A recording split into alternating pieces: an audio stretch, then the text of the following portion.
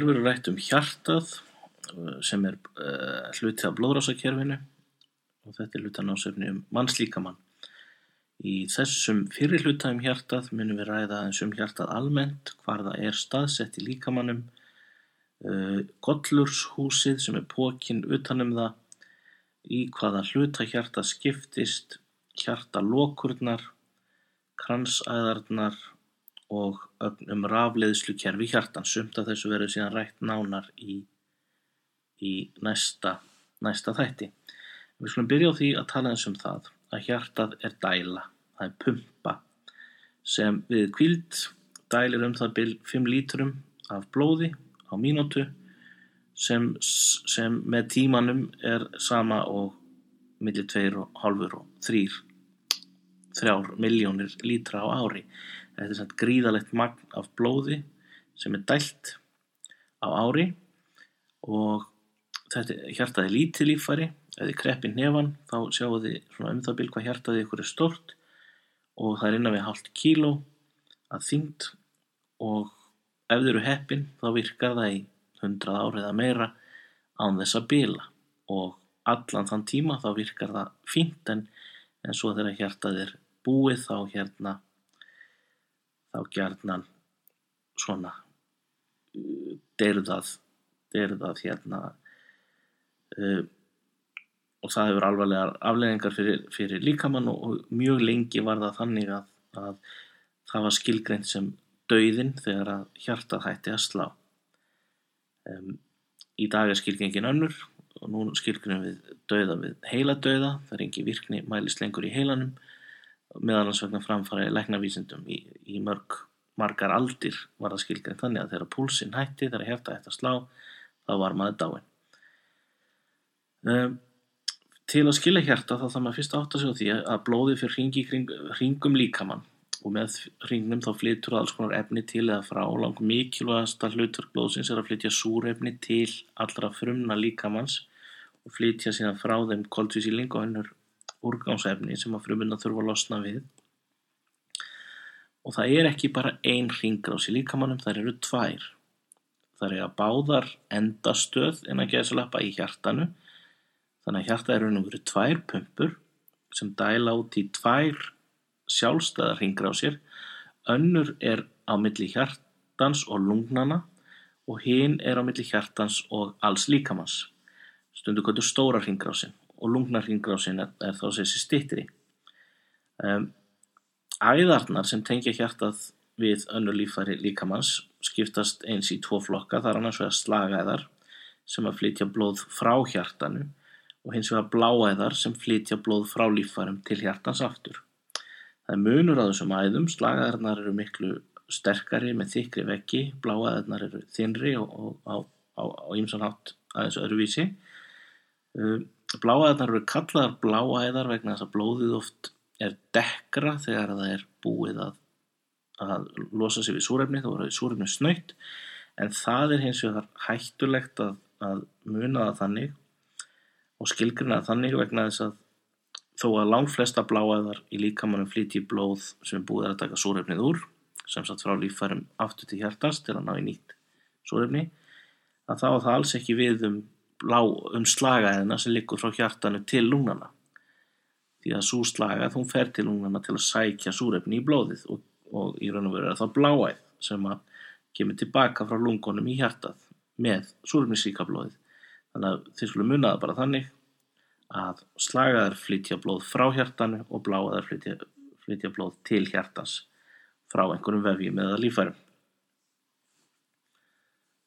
Hvar hjartað?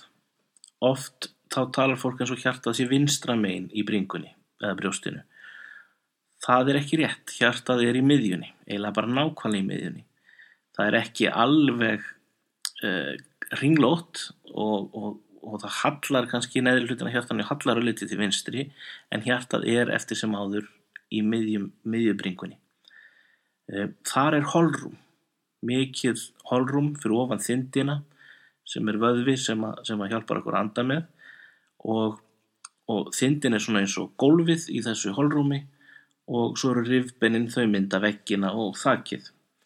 Þetta holrúm köllum við brjósthol og það þrískipt og 3 svæði í brjóstholinu sem í raun og veru alveg einangur hvert frá öðru. Í einum hluta hægra lungað, í öðrum hluta vinstra lungað og í þriðja hlutanum hjartað og hjartað liggur á milli lungnanna.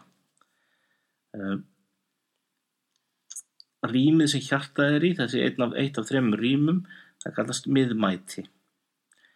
Hjartað situr ofan á þindinni á milli lungnanna og beint fyrir framan hjartað, alveg eiginlega þétt upp við það bringubeinið sem svona lítill beinskjöldur framan á bringunni.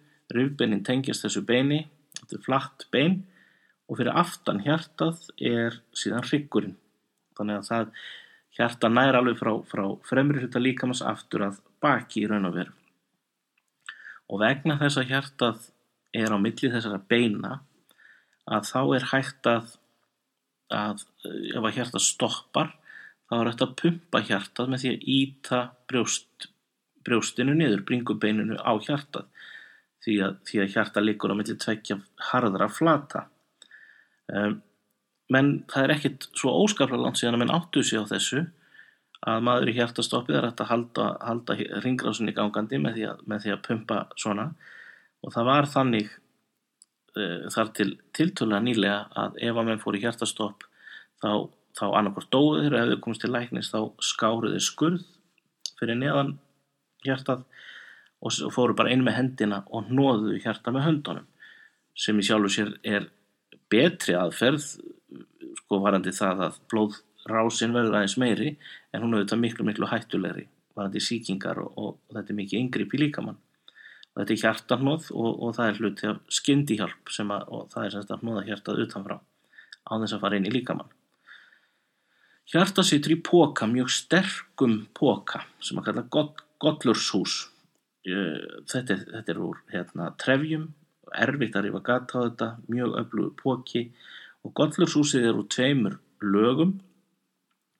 Og það mjög merkilegt hvernig það þróast þannig að það vex, þroskast í fóstrinu utan á hjartað sjálft, svona dálítið eins og maður ímyndar sér að maður sé ofan í litlum kassa og maður byrja að blása upp blöðru og maður blæs og blaðran stækkar og innan skams þá blaðran orðin svo stór að hún farin að þrýsta á hliðar kassans og botnin og lokið en leið náttúrulega þá þrýstir hún fastar og fastar að andlitinu á þér. Og gollurshúsið dálítið þannig. Það eru 2 himnur. Það annars vegar himnan sem að liggur utan á hjartanu sem kölluð yðra himnan. Yður bara nafn yfir innibli eða innri líffæri. Það himnan sem liggur á hjartanu sjálfu, alveg þétt upp fyrir hana, svo þétt upp fyrir hana að það eiginlega útilokað að ná henni af hjartanu ef hjartað tekið úr skepnu og yðra himna gollurshúsins plokkuð af, þá koma bara bitar af hjartanu með og hins vegar það sem sagt það vegghimnan sem parietal perikardium gollurshúsið og hún skiptist í visceral og parietal og visceral inn og parietal út og þarna á milli í sjálfu sér ekki mikið pláss en það samt pínlítið rými þarna á milli sem fullt af vökva sem smurning því að þegar hjartað slær þá þenst það út og dregst saman til skiptis og þá nuddast þessar 2 himnur ekki saman út af smurningunni. Það getur gerst að það komi sýking í þessa himnu sérstaklega ytri himnuna og ef það gerist þá getur þetta allt farið að nuddast saman og getur komið og örvöxtur þarna inn í gollurhúsið og það mjög sársaukafullt og getur verið hættulegt ef það kemur sýking þannig því auðvitað það þrengir að hjartanu ef að þessar himnur kemur sýking eða vökvi eða eitthvað óeðlilegt gerist og eins ef það kemur högg framan á bringuna þá getur blætt inn og það þá þannig að þegar hjartað dregst saman til að dæla blóðinu þá getur blætt inn á milli himnanna og þegar hjartað ætlar að þenjast út aftur þá bara ekkert pláss og þetta getur lífshættulegt ástand og það þá að tappa blóðinu af. Tölum nú aðeins hluta hjartans.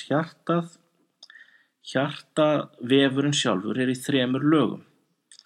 Í fyrsta lagi það sem við kallum hjartahimnu eða epikardium, epi táknar ytri, og hjartahimnan í raun og veru sama og yðra hlutin af gollurshúsinu. Við gerum ekki greinarmun á því.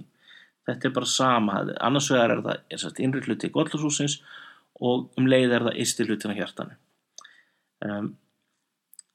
Síðan hérna hjartaþelið sem innsti hluti hjartans, inni þar sem blóðið og sá hluti hjartans mjög sléttur því að við viljum ekki að blóðið það sé neitt viðnám við veggina, mjög mjúkt og slett yfirborð, og þar á milli megin parturinn af hjartanu sem hjartavöðvin. Hjartað heitir kardium og sem sagt epikardium þýðir ysta lagið og endokardium innsta, endo þýðir innri og epi þýðir ytri, og myokardium, myo þýðir vöðvi og það hjartavöðvin sjálfur, þetta sem slær í 100 ára þess að stoppa. Þetta eru reyndar fleiri en einn vöðvi sem að vinna saman og þetta mjög merkilegur vöðvi fyrir margar sakir. Hann snúinn, hann varð til með mjög ákveðnum hætti í móðurkviði. En hann líka þannig að í honum eru frumur, 1% af vöðvanum eru frumur sem að leiða rafmagn eða næstum vel á taugar, sem raunalegu stórmerkilegt. Og ef að þú tekur hjarta úr lífveru, þá oft slær hjartað á sjálfu sér á nokkur skilaboð utan vegna þessara frumna sem að myndu slá sama hvað gerist, og þetta auðvitað mikið öryggisatriði varðandi hjartað ef eitthvað kemur upp á einhver bilun í skilaboðum eða eitthvað að þá bara sér hjarta sjálft að slá. En málið að efri hluti hjartans og neðri hluti hjartans slá ekki í takt og þess vegna hjartanu í raun og veru stjórnað, við ræðum það eins og eftir,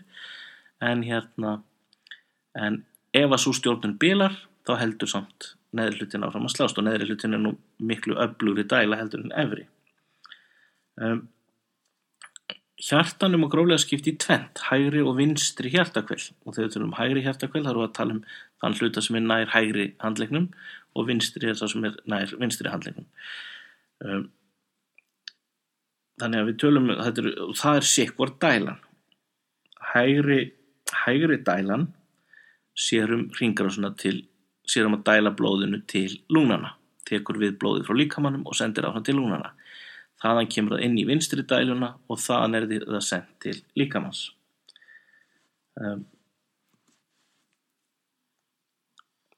Að senda blóð til lungnanna sem liggja í raun og veru bara utan á hjartanu ekki rosalegt afrek, og þess vegna hægri hlið hjartans miklu veikari heldur en vinstri hliðin. Það miklu þykkari vöðvi vinstra megin vegna þess að þaðan þarf að senda blóði miklu lengri vegalengd, fleiri 20.000 kílómetra vegalengd í gegnum allar æðarnar. Og þannig að við höfum þykka vinstri hlið, þunna hægri hlið, og að auki skiptist hvor hlið síðan í 2 hólf sem eru gróflega sett efri hlutin og neðri hlutin. Það annars vegar hólf sem tekur við blóði sem kemur inn í hjartað og hins vegar hlið sem að spýti því út aftur.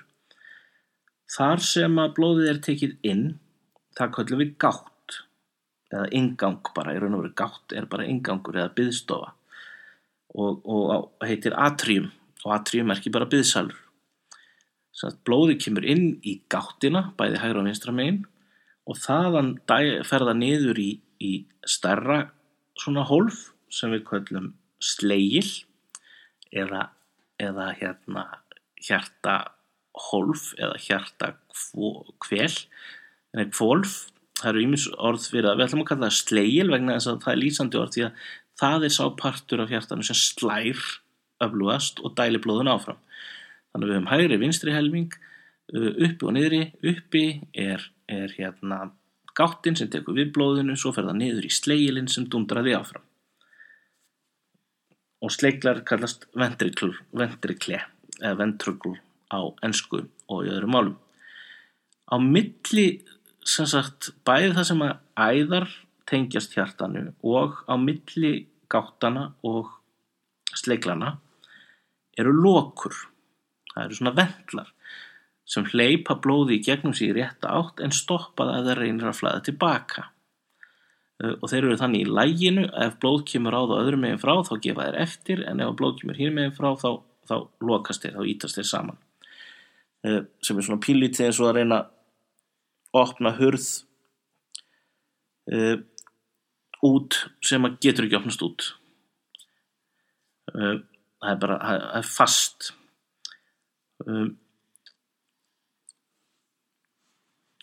Það eru tvær tegundir af lokum.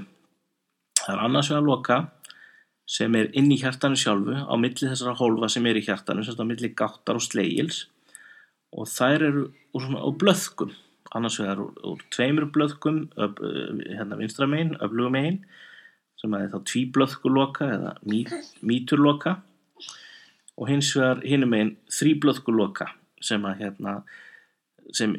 eru svona svo blöð sem að lokast. Þessi blöð, þessar lokur hafa festingar. Það eru strengir sem við köllum sinastrengi sem eru fastir við þessar lokur og halda þeim á sínum stað og sjá til þess að þeir rifna ekki upp. Kallaðir heartstrings eða hjartaþræðir í erlendum málum. Þessi strengir eru semst hanga í þessum lokum og sjá til þess að þær opnist ekki í ranga átt. Síðan sem sagt leiðinni út úr hjartanu og aftur, að þar eru lokur sem að kallast sigðarlokur eða hálfmánalokur, semilúnarvalf, og þær hindra að blóð geti flætt aftur sem sagt inn í hjartað úr æðunum. Þessar lokur geta skemmst. Þær geta verið of þröngar, þannig að kemst ekki nógu gegnum þær, eða þær geta verið of víðar eða skrýtnar í laginu, þannig að ná ekki að loka. Og það er mjög slæmt ef þetta gerist, því að þá fer hjartað að reyna að slá hraðar, því að það vantar súrefni í blóðið, og svo er fullt af fólki og sérstaklega ungar konur sem eru með galla sjúkdóm sem er kallað framfall á tvíblöðkuloku sem að þær vita jafnvel ekki af, sem að liggur út úr hjartanu og fer með súrefnisríka blóði til líkamans, gríðarlega stór og öflug æð. Þar sem hún stendur upp úr hjartanu, þá koma út úr henni 2 þrengri æðar sem liggja aftur niður til hjartans. Þannig að blóð er ekki fyrr komið út úr hjartanu, heldur að koma það 2 litlar æðar sem fara aftur í átt að hjartanu.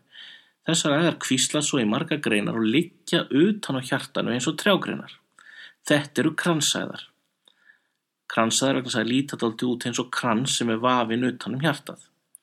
Þetta eru æðarnar sem sjá til þess að hjartað sjálft hafi súrefni og næringarefni og geti unnið.